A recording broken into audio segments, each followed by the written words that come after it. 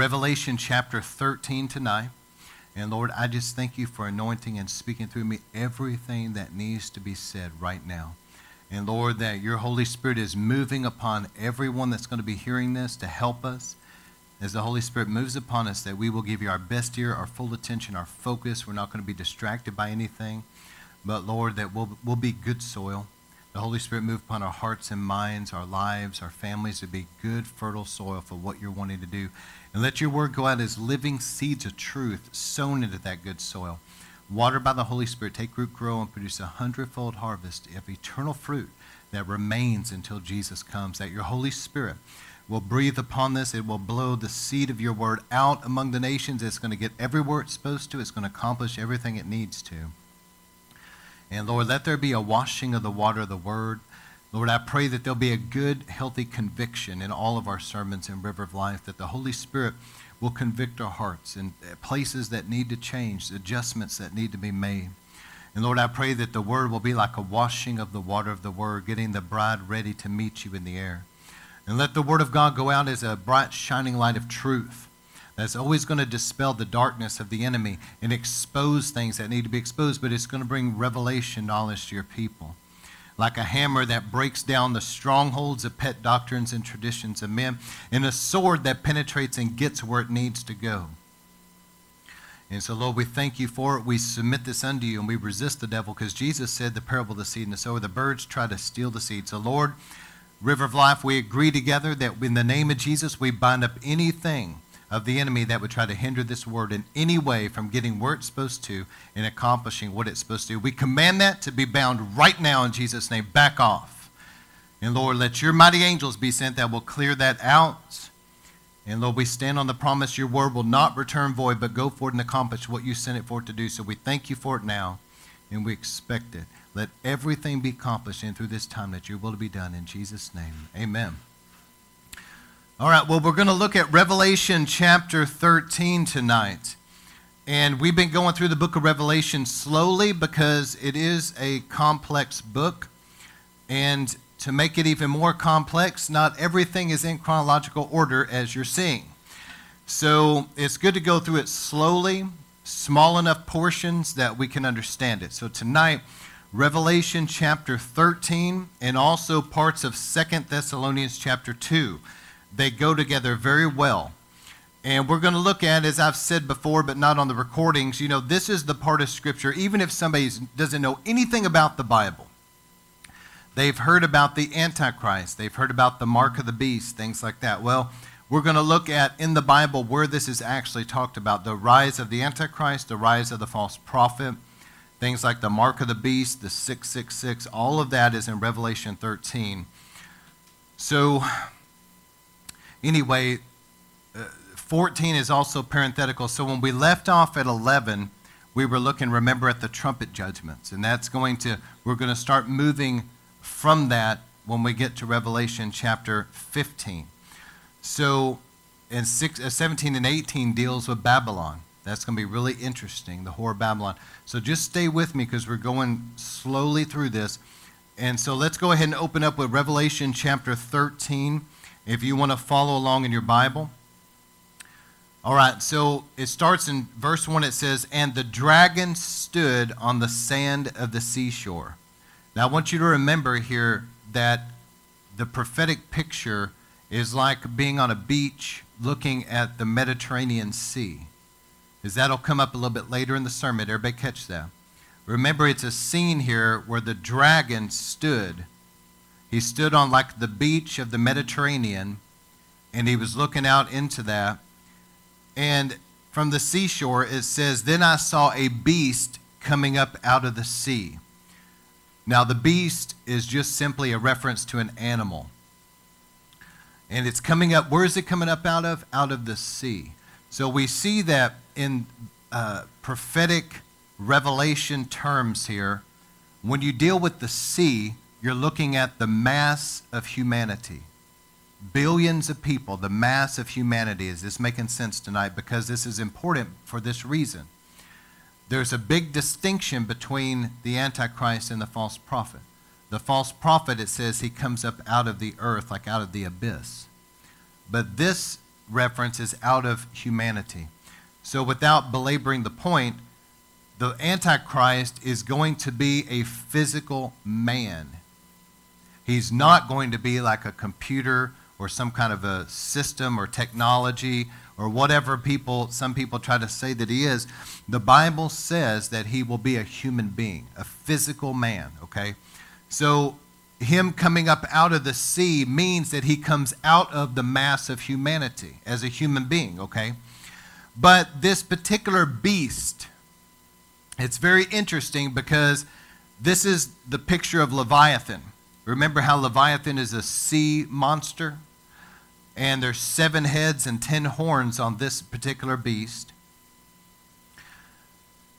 And on the horns are crowns. So you have this beast, this picture and type of Leviathan. And Leviathan is the spirit of pride. It's so important, guys, that we remain very humble before the Lord. Pride is what made Lucifer fall. It's what played into Adam and Eve's fall. Because the devil tricked Eve and said, you can be like God. You know, that was pride of life. And so pride has to do with falling into sin, destruction, and all the evil that's been sown in humanity since Cain all the way till now. All of that evil is going to mature.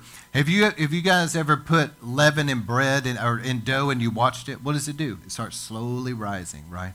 Well, that's a picture and type of pride. See, pride has been sown into mankind since the fall. And pride is going to be growing and growing and growing in the mass of humanity. And because of great pride, here's what people do. Instead of humbling themselves and realizing, I'm a sinner, I need a Savior. That takes humility, doesn't it? When we realize we're a sinner, we need a Savior, and we humble ourselves to accept what Jesus did on the cross. It takes humility to see our need and to accept that sacrifice. But pride says, I'm fine like I am, and there's a resistance to the gospel. And because humanity has resisted, those that have resisted the gospel, and they haven't humbled themselves, they're going to open themselves up to great deception, and they're going to come under the jurisdiction of the rulership of the Antichrist, okay? So this Leviathan comes up out of humanity. It's basically the spirit of pride that's going to envelop all of humanity at this time. And it has 7 heads and 10 horns. Remember, we talked about the 7 enemies, and I'll get to this later, and the 10 land masses. The Antichrist will separate the world, okay? On the horns were 10 crowns, which have to do with the physical rulers. So you have 7 heads, but you have these 10 horns. The 10 horns are the principalities, the fallen angels that are ruling over those 10 land masses. The crowns have to do with the human beings, the presidents, the kings, the prime ministers that rule under that principality. And they serve the Antichrist, who serves the devil. And it says, on their heads were blasphemous names. And the beast that I saw was like a leopard. Now, remember, I went back and we looked at the book of Daniel to help you understand Revelation. So remember, what was the leopard? It was Greece. And it had to do with Alexander the Great and his swift ruling, that he took nations, he conquered the earth of his time. It was very quick. That was the leopard. And so you see this sea monster, but it has also in it, can you imagine how weird this thing looks to John? Okay, it's this Leviathan thing with 7 heads, 10 horns. It's got crowns, mind you. And then it's like got leopard aspects. And then it says its feet were like a bear. Remember, Medes and Persians, the bear. And then its mouth was that of the lion. You remember Nebuchadnezzar and Babylon. So, again, ancient enemies of Israel are represented here. And then it says, and the dragon. Now, who's the dragon? Satan. He gave his, look at this, Satan gave his power, his throne, and great authority to this beast, which is the Antichrist. Now, let me just say something here. The Bible never says that the Antichrist is physically possessed with Satan, even though a lot of movies and things portray it that way. But the Bible doesn't say that. Not to say that Satan won't enter him, kind of walk in and out. I don't know. But what the Bible does say is that the Antichrist will have Satan's throne, his dominion, his authority. So where did Satan get this authority? Well, whenever Adam was created, God made him perfect, and Adam was basically like the king, the ruler over the earth of that time. When he sinned, the Bible says you become a slave to the one that you serve. He basically gave the devil his authority. That's why Jesus referred to him as the prince of the powers of the air, and why Paul referred to him as the little g, God of this world system, temporarily, until Adam's lease runs out. So Satan is kind of like a little g God of that Adam gave his authority to. But here's what's going to happen. Satan gives all of his authority that he stole from Adam, he gives that to this Antichrist. So the Antichrist has all the authority, all the power, and the very throne of Satan himself. Satan gives it to him. And it says in verse 3, I saw one of his heads that had been fatally wounded. Now everybody notice fatally. And his fatal wound was healed. So apparently, the Antichrist is going to have some kind of a, follow me in this, like a mock of the death, burial, resurrection of Christ. Not to say he's going to be buried, I'm not saying that, but it's kind of like a, looking through like a broken mirror, if you will, at that. It's some kind of a mimicking of that death, burial, resurrection of Christ. See, the Antichrist is a false Messiah. He's a counterfeit Messiah. So somehow he's going to have some kind of a wound that should have been fatal, and it right here it says, and one of his heads had been wounded. So it might be a blow to the head, or maybe shot to the head, something where he's going to have an injury that should have killed him. But it's almost like he was raised from the dead, if you will. And look at the result of that. And the whole earth was amazed, and they followed after the beast, and they worshiped the dragon because he gave his authority to the beast. So can you imagine for a moment that this is going to be during the tribulation time, but that the world is becoming a group of people that worship the dragon? Can you imagine a world filled with devil worshipers? That's what we're looking at during the tribulation time.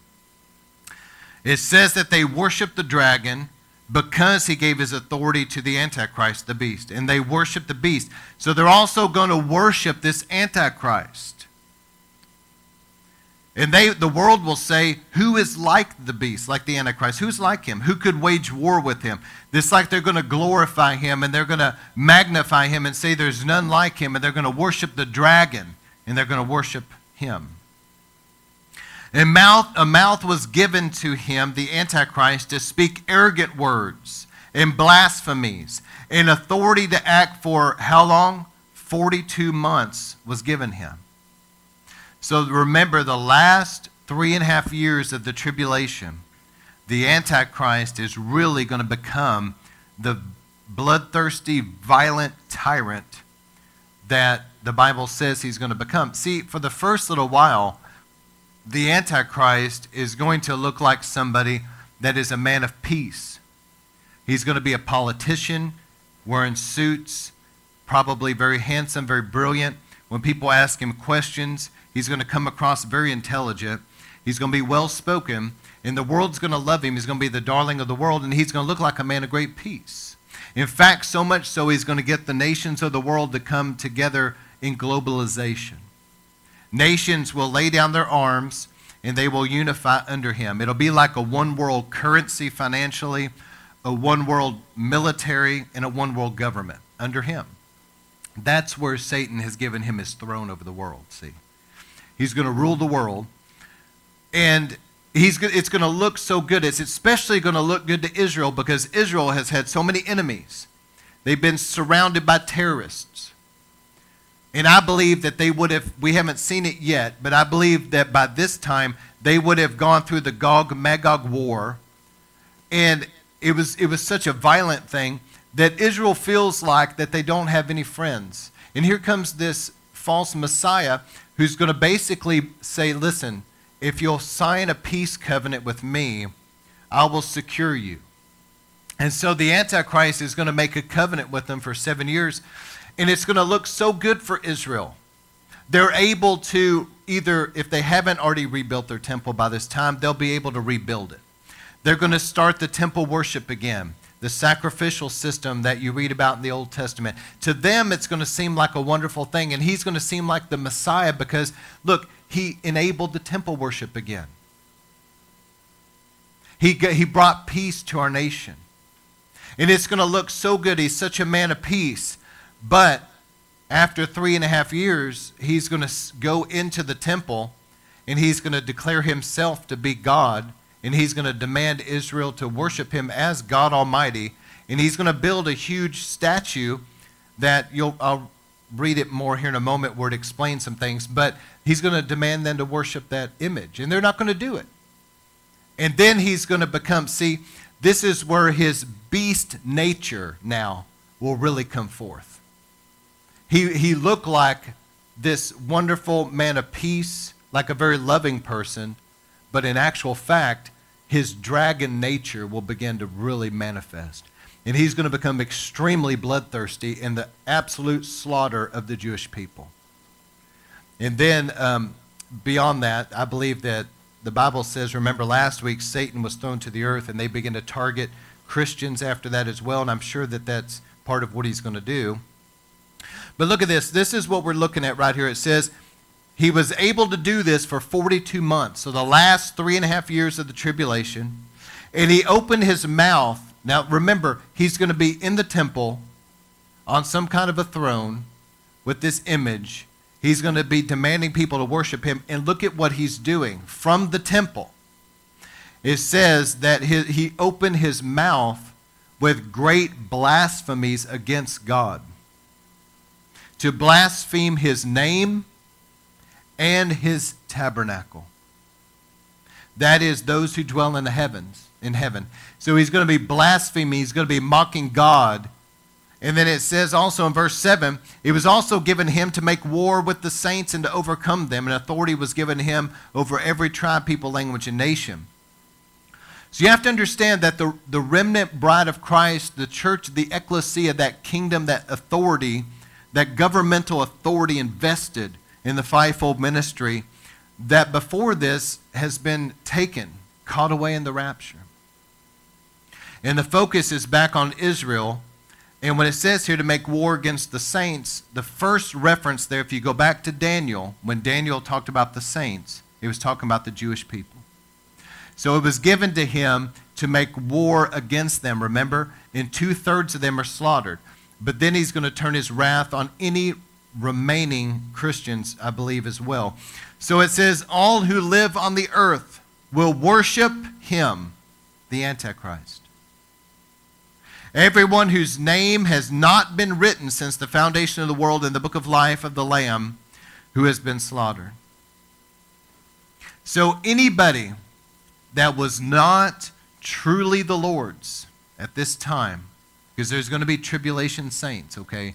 If they're not truly the Lord's, some kind of a seal, some kind of a protection under the blood, and they have the Holy Spirit in them, if they're not really truly the Lord's, it says the whole world will worship the Antichrist. And it says that, verse 9, if anyone has an ear, let him hear.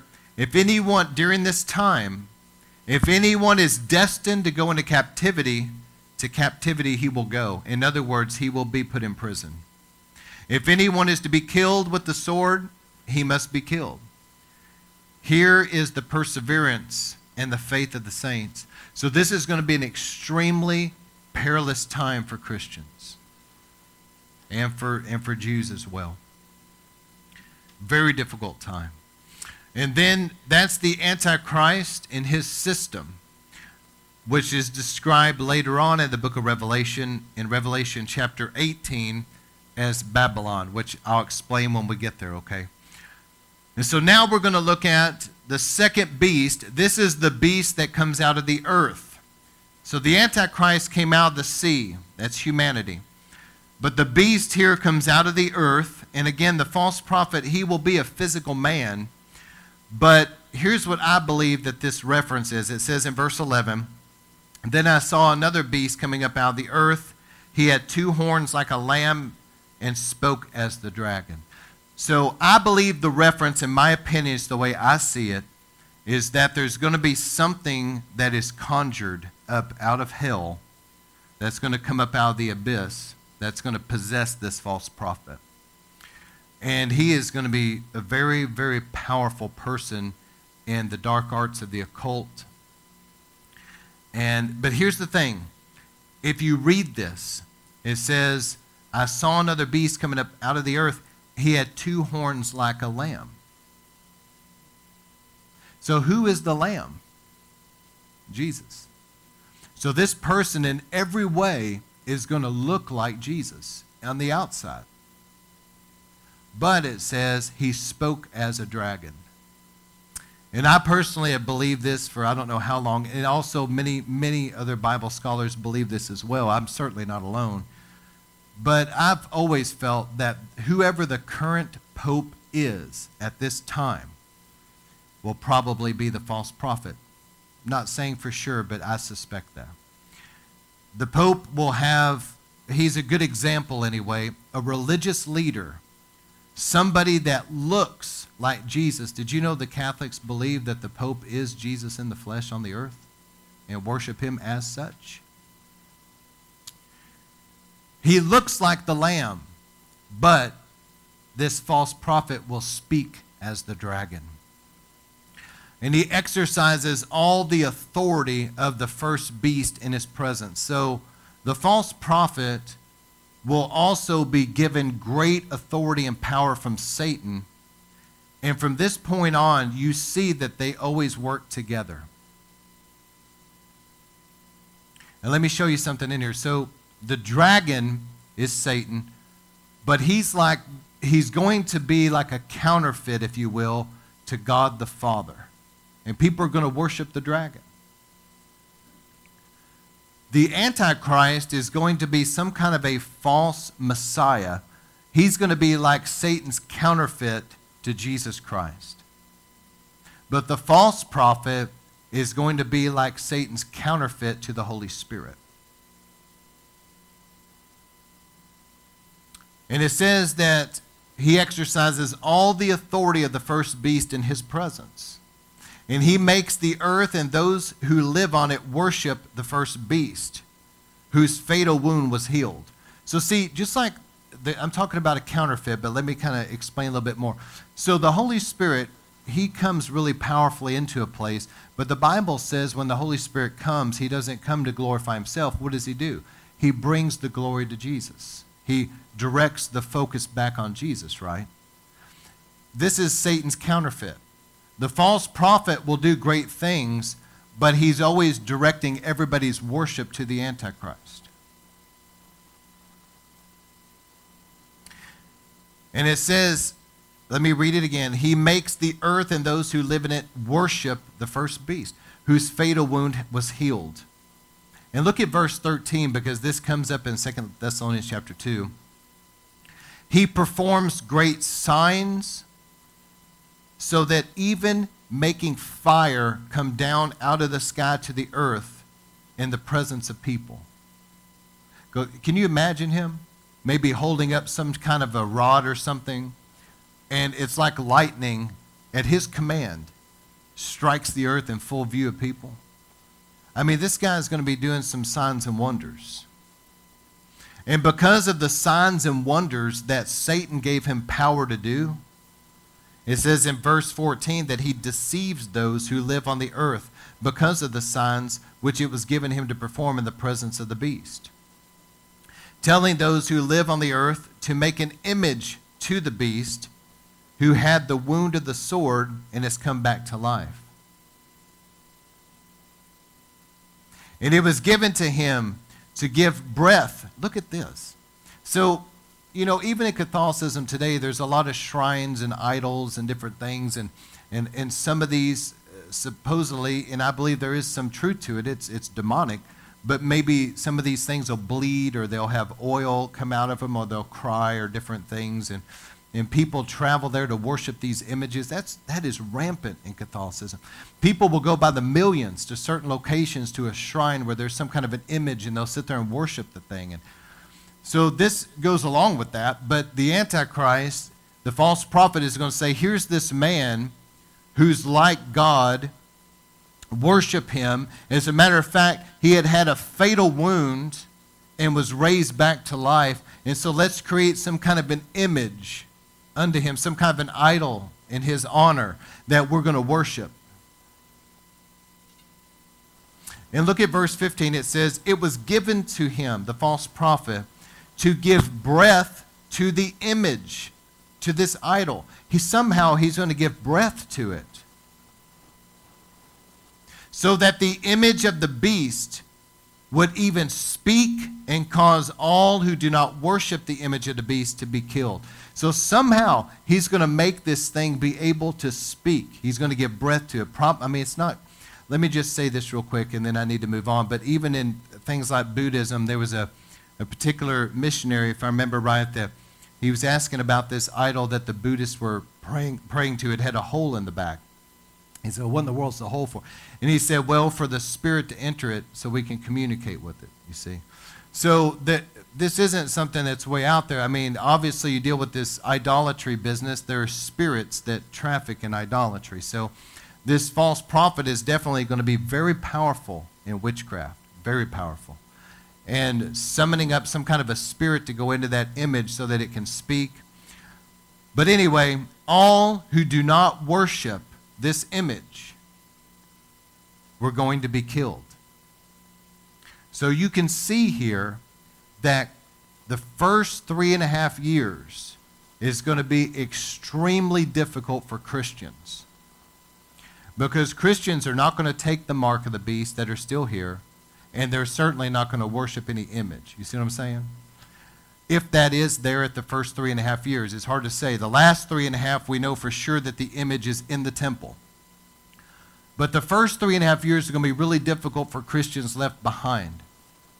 But the last 3.5 years, the focus is going to be on the Jews and in Israel, and the Antichrist is going to slaughter them because they won't worship him and they won't worship this image. And it says he causes all, the small and the great, the rich and the poor, the free and the slaves, to be given a mark on their right hand or their forehead. And he decrees that no one will be able to buy or to sell except those who have the mark.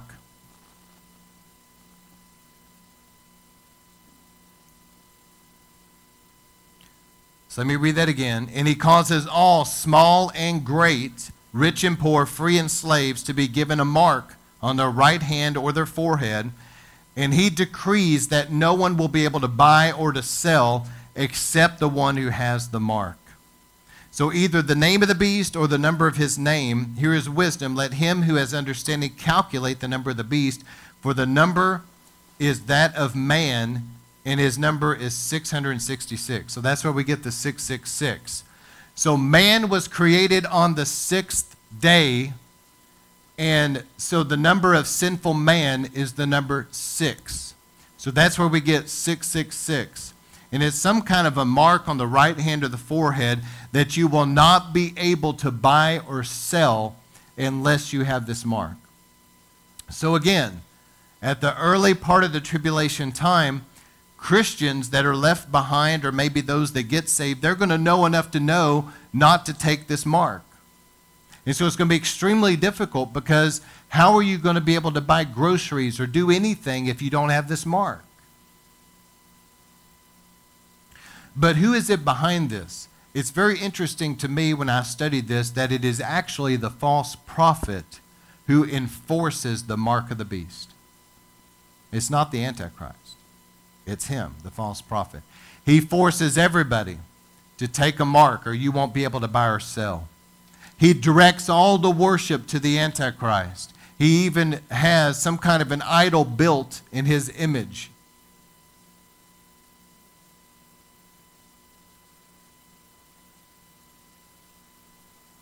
So there are around something like 30 different names given to the Antichrist. And maybe in the future I'll put them in the notes. I don't have them here tonight.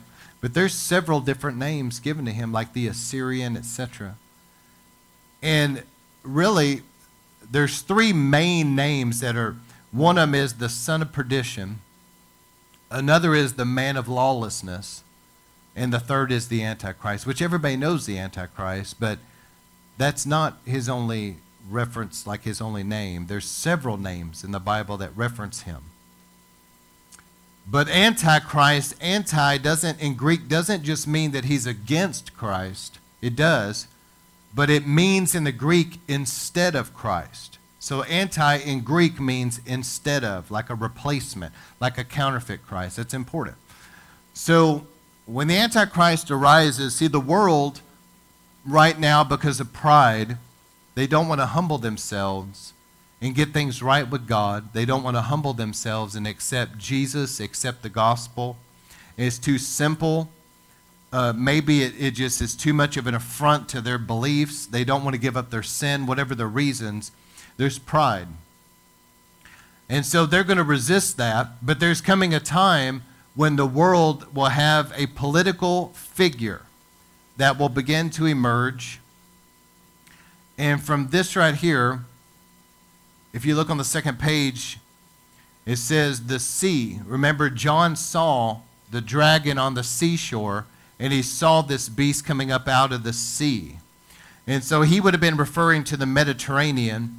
So most likely the Antichrist will come out of he's going to come out of that old Roman Empire, but you have to understand, the western branch of the Roman Empire is Europe, but the eastern branch was the Middle East, so like Turkey down. So he's going to come out of either Europe or out of the Middle East, but he's going to be a political figure.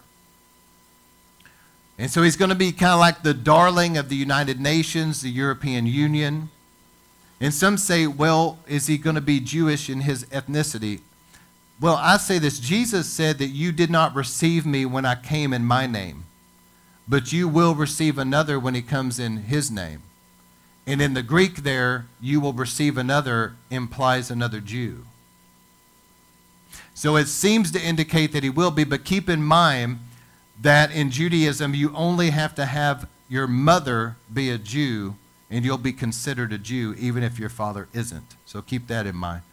But this individual, maybe his mother is Jewish, maybe his father is Gentile, but he's going to rise to great power. And many believe that his central location will be out of Europe, and it probably will start there. But I wonder, I'm just going to give you something to think about. I wonder have you noticed that in our lifetime, that back with Saddam Hussein and that whole Iraq war, that area was just decimated? Did you know about Iraq? Here's some interesting things. Iraq was originally where the Garden of Eden was. Later, Iraq became the location where the Tower of Babel was built. And so Iraq is a place of great rebellion against God. It would not surprise me at all, because that later became Babylon, where Nebuchadnezzar reigned from, Iraq. As a matter of fact, there were artifacts and different things there, and Saddam Hussein, he tried to connect with Nebuchadnezzar to the degree that he was pulling up all these ancient ruins and everything, and he was building temples and all that to kind of have a Babylonian motif, but he also had a coin, whatever it would be called, but it had his face on one side and Nebuchadnezzar on the other. But see, our military went in and wiped out Saddam Hussein, and then with ISIS going in there, these militant Muslims, they chased out any trace of Christianity there at all. So Iraq now, it is not like what it used to be. But this is ancient Babylon as far as the landmass goes. I'm just giving you something to think about. I'm not making anything emphatic here. But it wouldn't surprise me if the Antichrist doesn't end up having his headquarters out of what we call Iraq. He may name it something else, like New Babylon or something. Who knows? But the Bible in Revelation does put the emphasis on Babylon. And it makes me wonder if he's not going to maybe base his headquarters there. So the United Nations was located in one place, the European Union, but see, all of it may consolidate on his shoulders, and he may, be out of Iraq area. But whenever you read this, I know this is a lot of information, and there's no other way to present it. I was talking to my wife about it. End-time prophecy is just a complex issue. There's just no way to make it too simple. It's just complex. I'm doing my best to make it slow, but there's a lot of information. So let me give you a few more things, and then we're going to look at 2 Thessalonians chapter 2. Do you remember that, talking about the 7 kingdoms? Well, we're going to look at Revelation chapter 17 in the future, but when this was written, who was in what kingdom was in power during this time? It was Rome. Remember that? Nero was the one that had Paul killed. Later, I can't remember who it was, but a particular Roman emperor was the one that exiled John to the Isle of Patmos, and that's where he had the vision. So Rome was the kingdom in power. So in Revelation 17, it does make a reference to these 7 heads of the beast, and it says this: 5 have fallen. Now this was in John's day, okay, 5 have fallen. What 5 enemies of Israel preceded Rome? Egypt, Assyria, Babylon, Medo-Persia, and Greece. It says those 5 had fallen. And then it says one is, and this is speaking of the Roman Empire of John's day. And the other has not yet come. That was a reference to the Antichrist system, that Babylonian system that has 10 land masses. So when he comes to power, he's going to divide the earth into 10 different land masses. Like, for example, and I'm just making this up as I go to give you an idea. I have no idea how he's going to do it.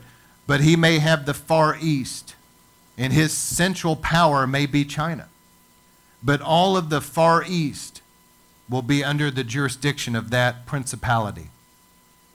And see, over that principality, over that region, you will have a literal fallen angel, a principality that's a horn there over China. And of course, I'm just speculating with this specifically being China. And then you're going to have some kind of an evil ruler that will be the crown. That ruler, that physical president, prime minister, whatever name's going to be given to him, he will be the one that communicates with the Antichrist. But he's going to have a total of 10 land masses over the earth. One of them will probably be Europe. Then he'll have one over the Americas. I don't know if he'll split North and Central and South America, if it'll just be one landmass. But he's going to section off the earth. All right, so let's skip to 2 Thessalonians chapter 2. All right, it says, now we ask you, but now Paul is writing to, this is some of Paul's earliest writings, and he's writing to the church of Thessalonica. It's a church he planted on his missionary journeys. A lot of people got saved. He put a pastor over them. They met in homes back then. He's writing them a letter. And he has it penned, and he sends it to them, and it says this: now we ask you, brothers and sisters, regarding the coming of the Lord Jesus Christ, and are being gathered to him, okay, that you not be quickly shaken from your composure or be disturbed either by, this is interesting phrase, either by a spirit or a message or a letter, as if from us, to the effect that the day of the Lord has already happened. Somebody was troubling this church, saying that the Lord had already come, and they missed it. But Paul said it was either some kind of a spirit of deception that was at work, or he said some kind of a message, like maybe some kind of a false prophecy message. You see what I'm saying? Or there was a letter written that maybe forged Paul's name. As somebody wrote some kind of a fake letter and signed Paul's name to it. But anyway, Paul said, look, no one is to deceive you in any way. For it will not come, talking about the return of Christ, this will not come unless the apostasy comes first. In some translations translate that the falling away or the rebellion. But what that word apostasia means in the Greek is this.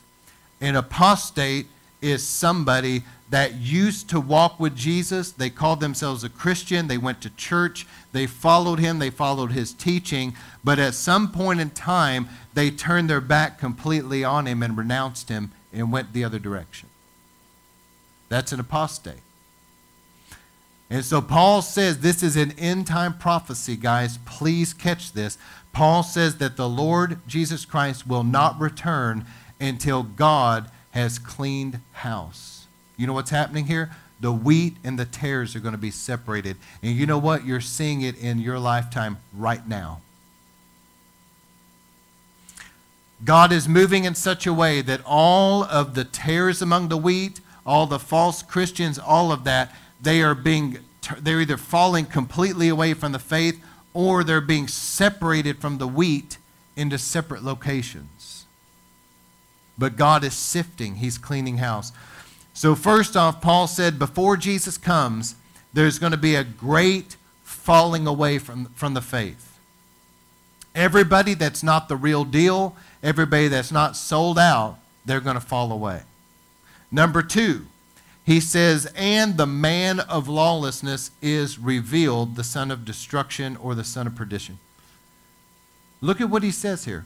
Who opposes and exalts himself above every so-called God or object of worship, so that he even takes his seat in the temple of God, displaying himself as God. The interesting thing is that Paul got this by divine revelation, because this was before John wrote the book of Revelation, and it was given to him. So it says here there's going to be a great falling away from the faith, and it also says that before Jesus comes, the man of lawlessness will be revealed. Now, Paul was writing this to Christians, and that makes me wonder, is the man of lawlessness going to be revealed even before the rapture happens? It's possible. So it is possible that we would see him and know who he is, but goofy Christians have been doing goofy things for so long that I don't think that people are going to listen anymore. Because everybody that they don't like, they say is the Antichrist. How many politicians have been the Antichrist? My Lord, there's got to be at least 30 of them. I mean, Bill Clinton for sure, right? You remember that? Bill, they even said he looked like Nero. There was people that made videos about it. I mean, it was so ridiculous. And then they also want to predict the exact day of the rapture when the Bible says you can't do that. So there's been so much goofiness out there that it's so discredited anything that when he actually does show up, and then true Christians like, wait, that guy right there, there's something not right about him. He really could be the Antichrist. Everybody's just going to mock that.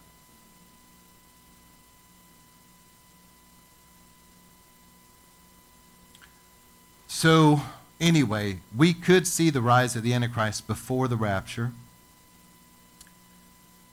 And with that said, it's possible that we might even start seeing the mark of the beast before the rapture.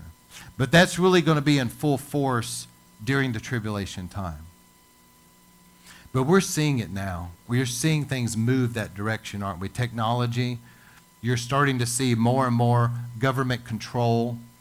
It's a sign of the times that we're very near the mark of the beast. And then let me just give you a few more things out of 2 Thessalonians chapter 2. The rapture could happen at any time. My theory is it will probably be in the fall and somehow have to do with the fall feast. But again, we don't know the exact day nor exact hour of the rapture. But we have no idea. All the prophecy that had to happen before the rapture could take place has already happened. The rapture could happen anytime. So we need to be living ready for the coming of the Lord in that way. And I'm of the belief from Matthew 25 and several other places that I just do not believe that everybody that calls themselves a Christian and everybody that goes to church and all that is going to be raptured, because there's a lot of people that aren't right. I believe the rapture is for people, a bride that has made herself ready. I think it's for a group of people that are wise virgins with extra oil. I think when the rapture happens, it's going to be to people that are overcomers, that are living righteously, and they're looking for his appearing. I don't think it's just going to be a bunch of people sitting in a church pew that's going home and living in sin. I don't believe that. So the rapture will definitely be like a separation there between those that are truly the Lord's and right with him and ready, and those that aren't. But once the rapture happens, I mean, the churches are going to be full of people coming to repent. If you read Matthew 25, keep that in mind. The wise were taken and the others were left behind, and they're like knocking on heaven's door in prayer saying, Lord, don't forget about us. But the door was shut. So let's look at this. 2 Thessalonians 2:6. He says here, you know what restrains him now. Now this is an interesting scripture. What is restraining things? Because you know as well as I do, those that know Bible prophecy enough know that something, it feels like the earth, it's trying to move into this right now. Like you can see it, you can feel it.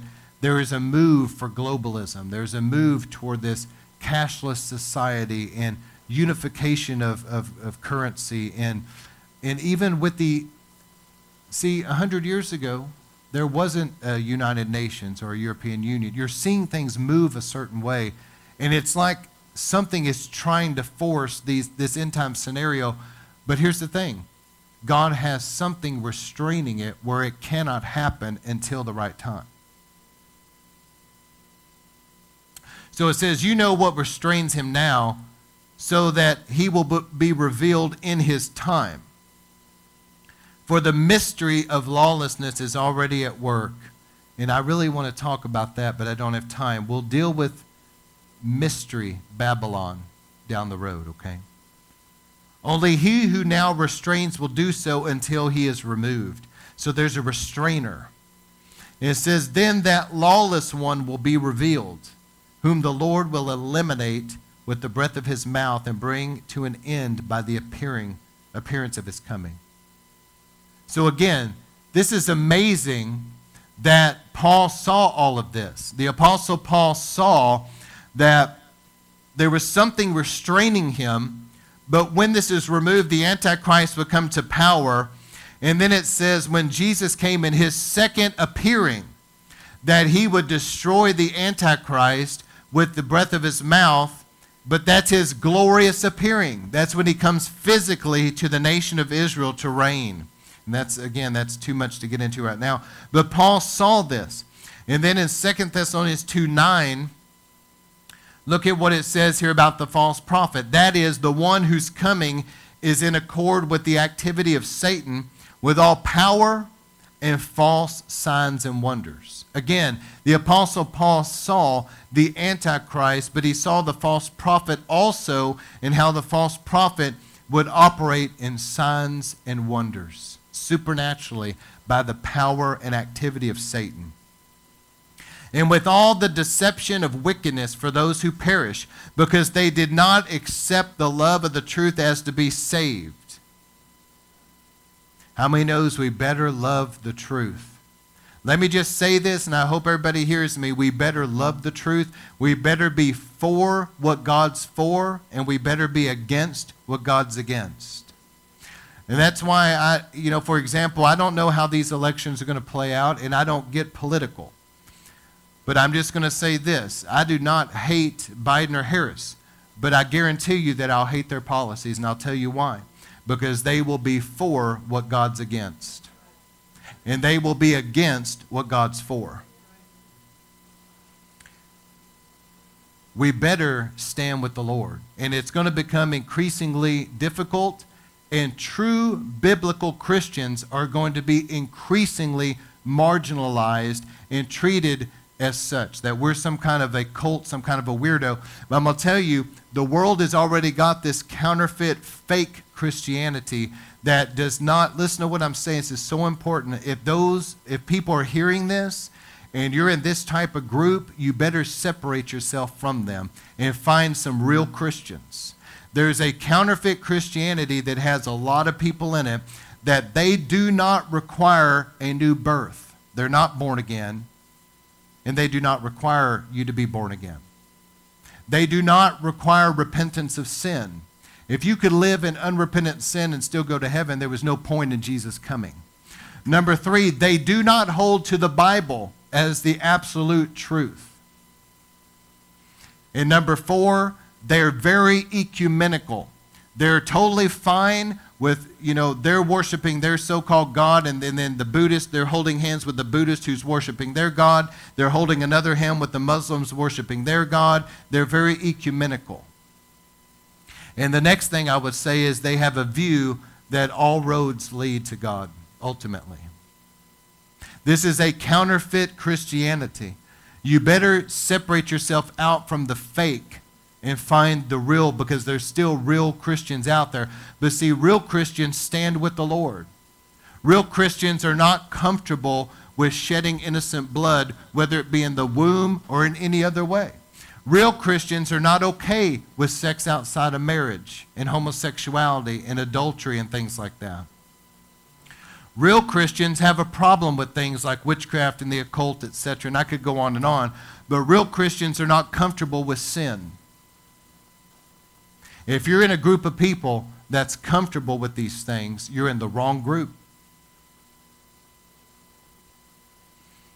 All right, then 2 Thessalonians 2:9, I read this already. He comes, the false prophet, with signs and wonders and with all deceptiveness of wickedness for those who perish. They did not accept the love of the truth that to be saved.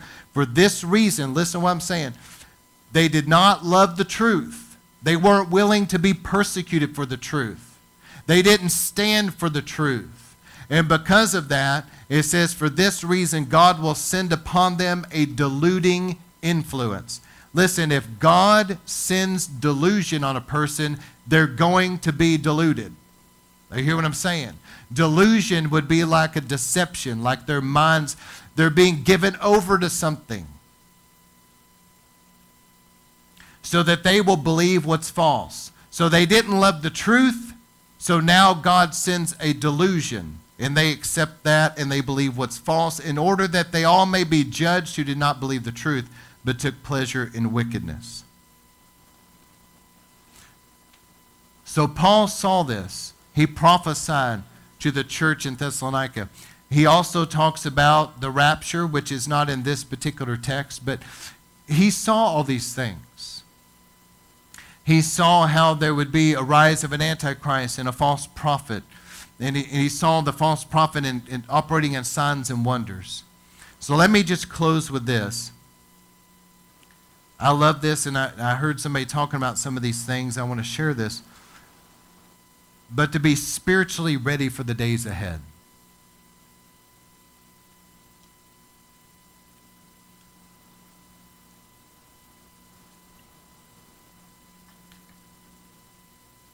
There is something to being ready in different ways. For example, I knew that in the fall, I knew that there was probably going to be different things coming up because of the elections, and of course there is. And once again, we have some crazy rush to the stores to buy up all the toilet paper, round 2. And it may not be over. There may be a lot more to come in January, especially if President Trump ends up getting reelected. So I knew that there was going to be some troublesome times. I knew it back in the summer. And so I was just gradually, as I go to the store, just pick up a few extra things here and there because I saw this coming. I knew there was going to be problems, and I warned the church as well. So as we're entering into these times, we're doing fine. We have what we need. So there is something to being prepared in the natural. But how many knows that there is absolutely no way that you can truly be prepared for everything that's going to be happening in these last days? It's impossible. I mean, there was this preacher saying that he knew a guy that, he got scared years ago and he bought a warehouse and he filled it full of non-perishable foods, etc. Well, he came back years later and everything pretty much had rotted and molded and all these different things, So there's only so much preparation that we can do. I think it is smart to be prepared in the natural if you can. But the most important thing by far is going to be spiritual preparation. And so let me just give you some things. The Bible says in the latter days there's going to be perilous times. And this is before the rapture. We're going to see perilous times. We're going to see pre-rapture birth pangs that Jesus talked about in Matthew 24. We're already seeing these things. We're seeing, wars and rumors of wars. You're seeing the racial tensions. Jesus said there would be nation against nation. That's ethnic group against ethnic group. You're seeing that. There's going to be famines and pestilences. You know what COVID-19 is? It's a pestilence. You're going to see all these things. There's going to be violence. There's going to be wickedness. So what can we do? The most important thing, you remember the children of Israel came out of Egypt and they celebrated the Passover lamb and they came under the blood. And let me tell you, number one, I would say the most important thing that we can do in these latter days is going to be that we bring our lives under the blood of Jesus and that we stay under the blood. Because the blood is what's going to bring great protection over our lives. And so when we come together in River of Life, every time we come together, we take communion. But what we're doing is we're bringing our lives and our families under the blood. You can do that at home, but there's great power in coming under the blood. There's something about it, especially the head of a home, that if you will take communion on behalf of you and your family, remember Israel, the head of the home had to put the blood on the doorpost. So there's something about bringing your life and your family under the blood that brings great protection. Number two would be a lifestyle of prayer and fasting. We're going to have to be a praying people. And it's interesting because Jesus talked about that. He said, watch and pray because you don't know the day nor the hour. In the Bible, a watchman, you remember back in these times, a watchman stayed up during the night. He couldn't fall asleep. He had to stay awake and be alert. And so the Bible uses a watchman as a prayer warrior. So it's like a synonym where he says, look, a watchman is somebody that is alert and in prayer. And so remember Jesus, when he came back to the disciples, he kept saying, could you not, pray with me for an hour? What were they doing? Sleeping. Now see, it's symbolic here. Sleeping has to do with prayerlessness, but being a watchman has to do with being a prayer warrior. Jesus kept saying that, watch and pray. You don't know. As the day is getting darker and you see the coming of the Lord is near, we need to be a people of prayer. So I just strongly encourage people to learn how to pray. There's so many Christians. I remember years ago, a parishioner told me this, and she said, Pastor, she said, I've been saved for years. And it wasn't until I came under your ministry that I really understood the importance of having a personal prayer life. She said, I'd been saved for years. I went to church, and I loved the Lord, but I really didn't have a personal prayer life. And she said, I got here, and you talked a lot about it, and I understood the importance of it, and you told us to read certain books. And I just encourage you, there's a book by Larry Lee called Could You Not Tarry 1 Hour that'll help you. And there's other books by Dr. Cho, C-H-O. Dr. Cho is a great prayer warrior. He still is. I believe he's still alive, but he's not in good health, and I think he's quite elderly. But Dr. Cho was a pioneer of many of the prayer movements today. A lot of teaching about prayer came from his ministry. But we need to be a people of prayer. Churches, this never ceases to amaze me. Jesus said about churches, you're to be a house of prayer for all nations. He didn't say you're to be a house of programs. There's nothing wrong with programs, but he didn't say you're to be a house of evangelism. Yet we need to be evangelizing. He didn't even say you're supposed to be a house of discipleship, though discipleship's important. But Jesus put the significance on us gathering together. He said, you need to be a place of prayer. And it seems like most churches, they'll do anything but pray. And so in the days that we're living, we need to be a people of prayer. Our churches need to be churches of prayer. We need to individually have personal prayer lives and cultivate some fasting. I encourage people, once a week to have a day that you do some fasting and some prayer. Number 3, you need to be a part of a powerful church. Even if you have to drive a little ways, you need to find a powerful church, because there's something about spiritual covering. If you go to a church where they're living right, and it's a place of prayer, it's a place of the power of the Holy Spirit where they pray for the sick and they drive out demons, and they're a Book of Acts church where the gifts are in operation, you're in a good place. A place where they'll tell you the truth. The power of God is there. You need that spiritual covering. Your family needs that covering. And I've just been concerned. I say this in love, but I've been so concerned because I've seen people, even people that I used to know were revival people, and they feel so comfortable getting out of revival, and they go to places where God's not really moving powerful at all. But, they have different programs, different things that appeal to them.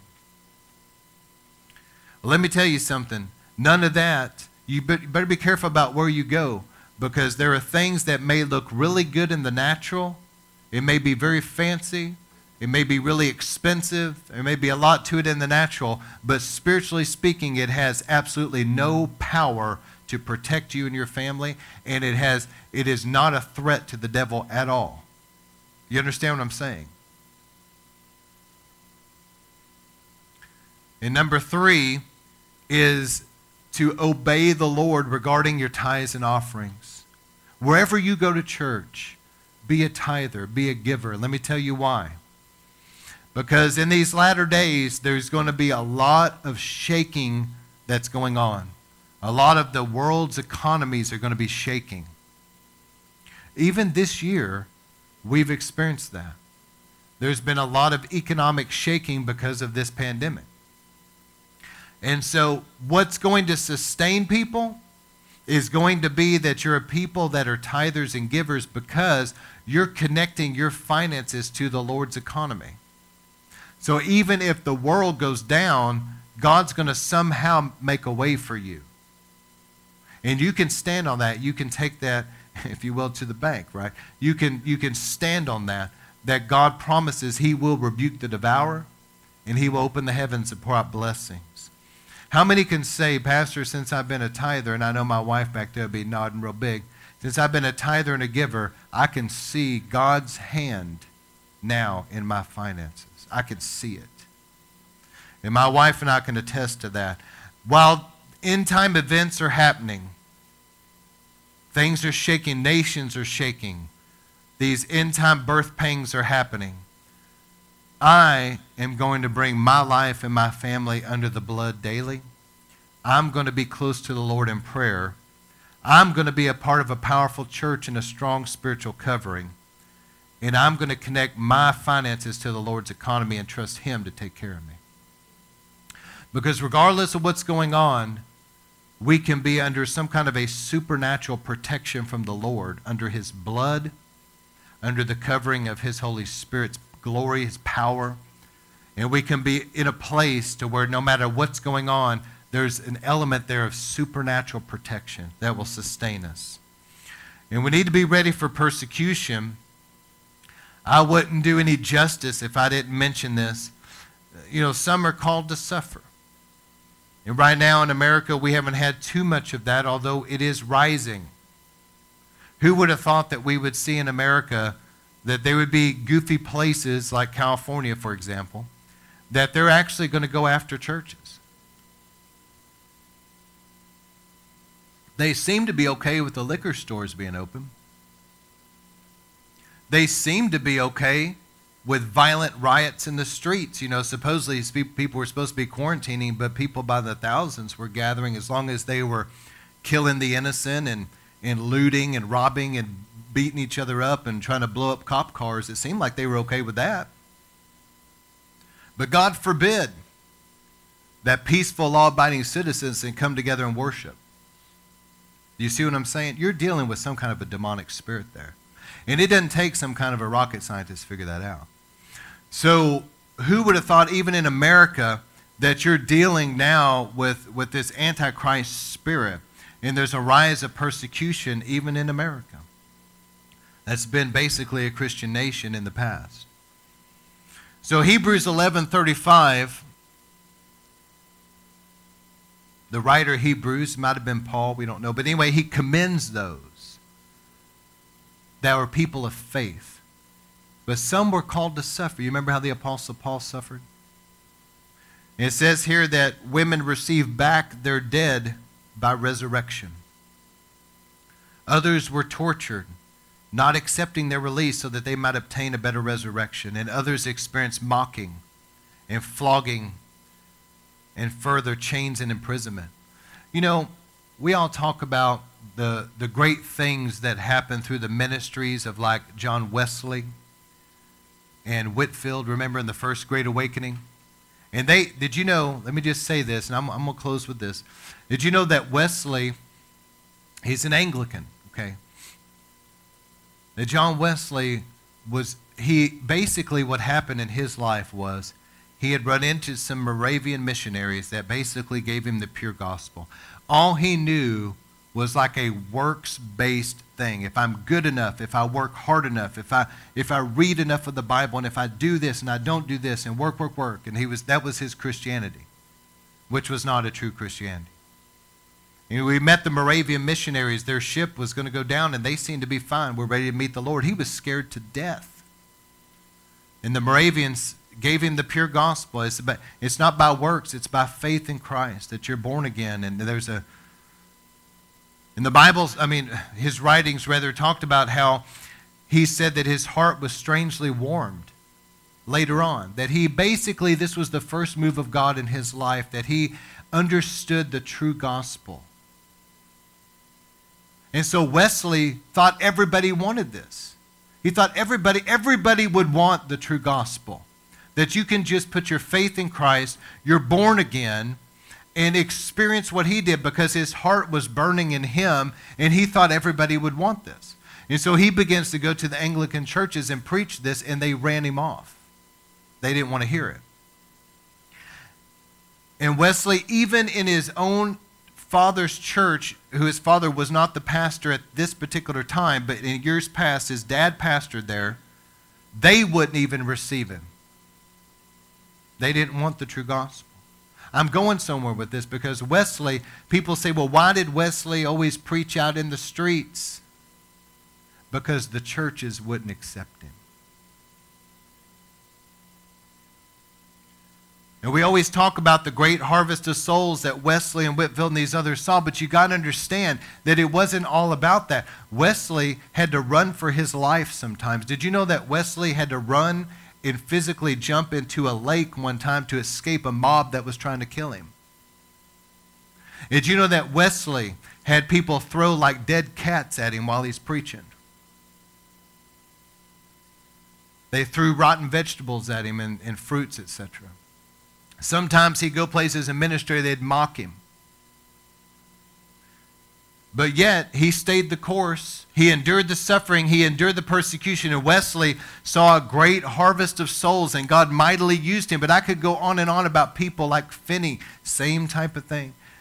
James McGreedy, moved.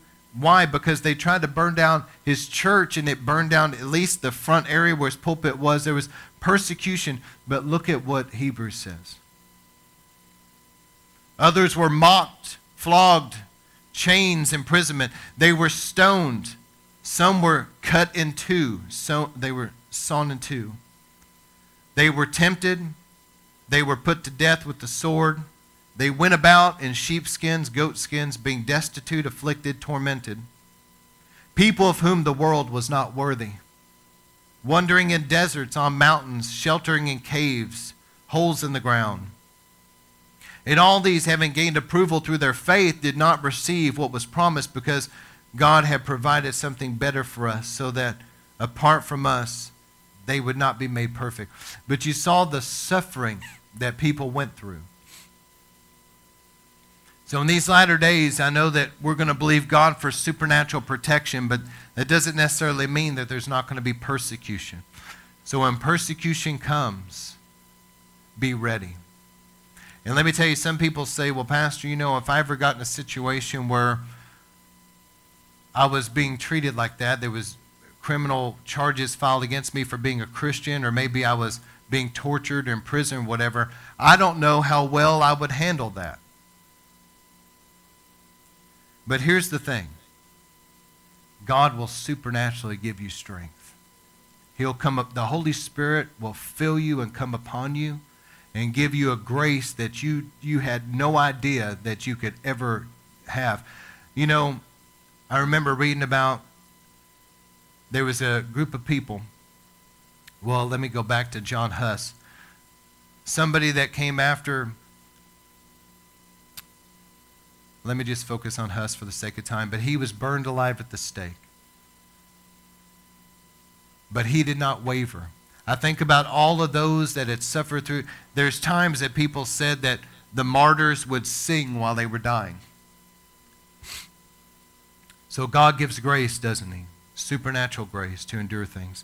But anyway, I need to close out. Lord, I thank you for this time. I bless you. I thank you, Lord, for this word tonight. Give us grace in these latter days to be as bold as lions, to be strong in the Lord and his mighty power. Strengthen us in these end times, Lord, that we can stay close to you. In Jesus' name we pray. Amen.